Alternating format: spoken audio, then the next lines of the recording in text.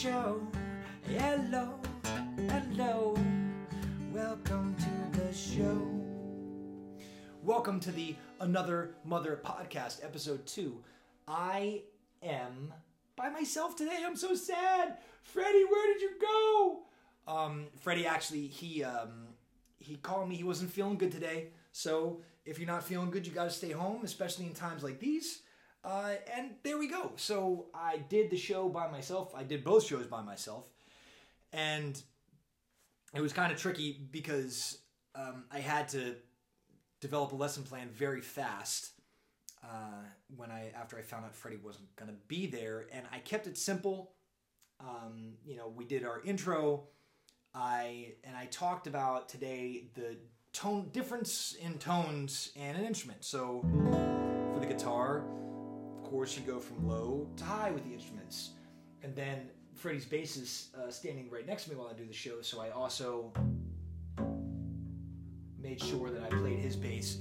Just so the idea being that young people should start paying attention to the difference of, these things they're hearing, the aesthetic differences. And also I broke up my ukulele. My whole thing is at a young age, they're interested in lots of stuff, but you got to show it to them. So, hopefully some kid saw that upright bass today and saw this guitar and then saw the ukulele that I broke out and said, wow, those are very different things, all with strings on them.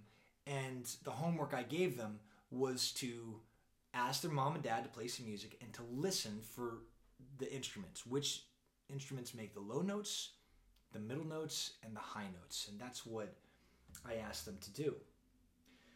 The ukulele is, I have some personal trouble with the ukulele. It's entirely on me. I have until now been really disenchanted with it just because of the absurd search of a lot of similar music being made by... I hear a lot of the same songs in the pop world made with the ukulele, and I love it as a traditional instrument. I love Izzy. Somewhere Over the Rainbow was, my wedding song, but I'm kind of over hearing it in pop. That said, it's a nice instrument, and it does sound good, and it's pretty. And once I got over my own personal things with that, I realized how cool it is.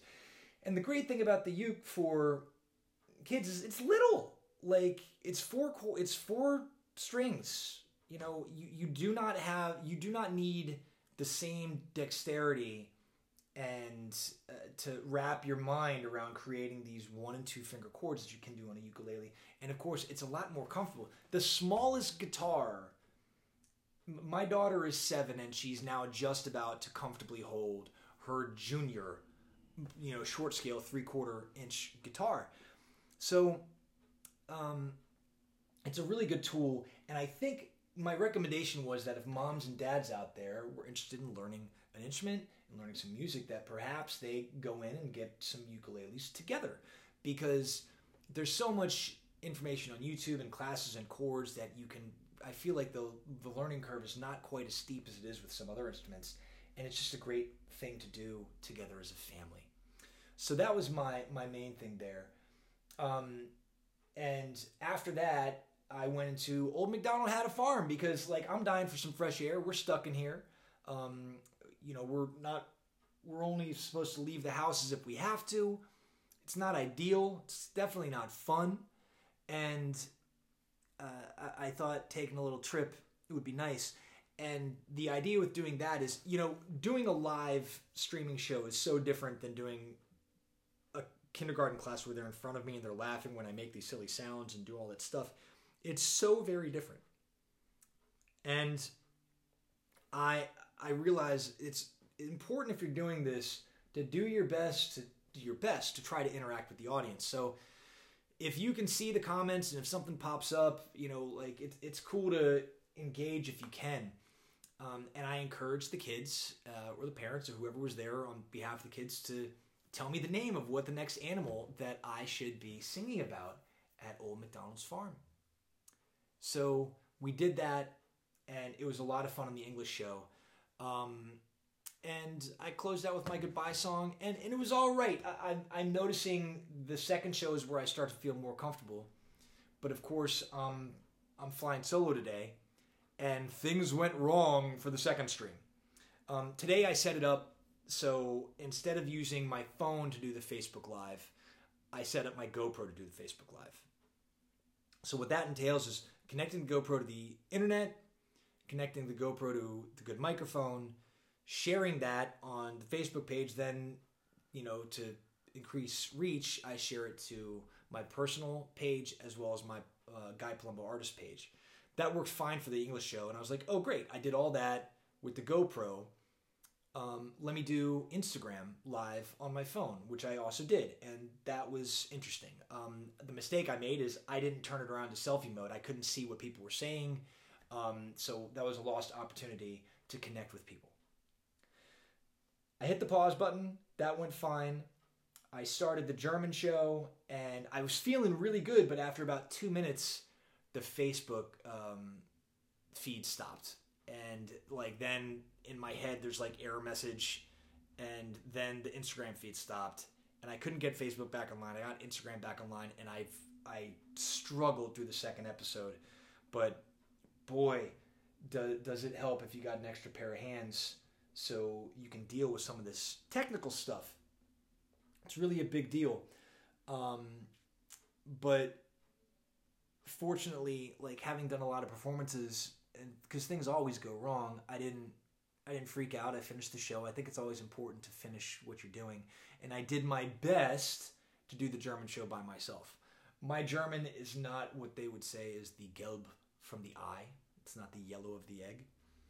But we got through it. We got through the English show. I had a few people on there, and they were entertained. I don't know if there was only... I know there was definitely one kid watching with her mom, and a couple more friends of mine. But that's challenging. It's...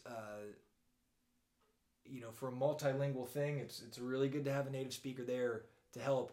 Though, I will say this. Had the technical issues not happened, I feel like the German show would have been better than the English show, because that was the kind of mood I was in.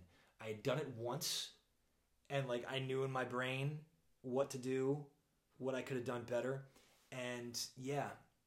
So, it's... The lessons learned from that are sort of to have a plan B, if you can get yourself a plan B.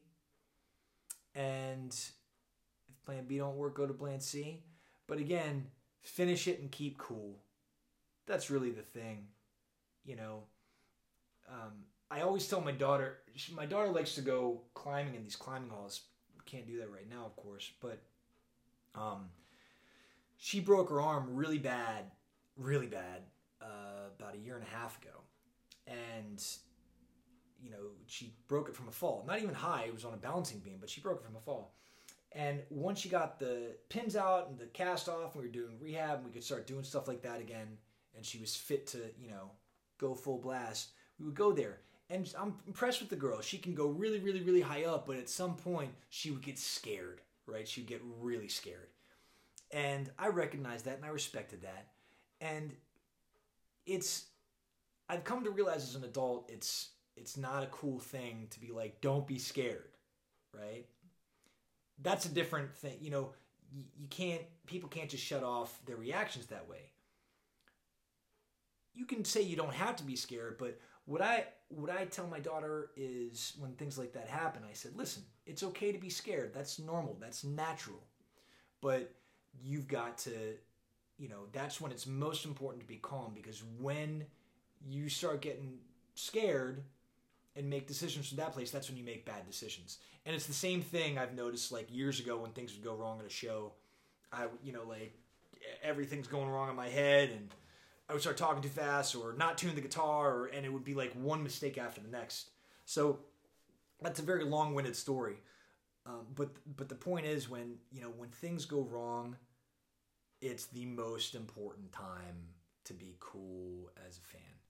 So that's that. I'm really looking forward to plowing through this, and when Freddie gets back, doing more of these with him. But we're going to learn a lot about not just teaching, but online teaching how to do this technically. But it's a fun medium, and I'm really enjoying it. So if you're an educator, or if you're a kid, or if you're a musician, and you've got questions or tips or tricks or anything else you wanna send our way, our email address is anothermotherofficial@gmail.com. You can of course DM us on the best thing to do is send us an email. But if you want to get us, if you DM us on Facebook and Instagram, Facebook's probably a better place, but we'll get there. But we'd love to hear what you think, and we hope you're having a great day and doing some good stuff that you've been meaning to do. So we'll see you next time.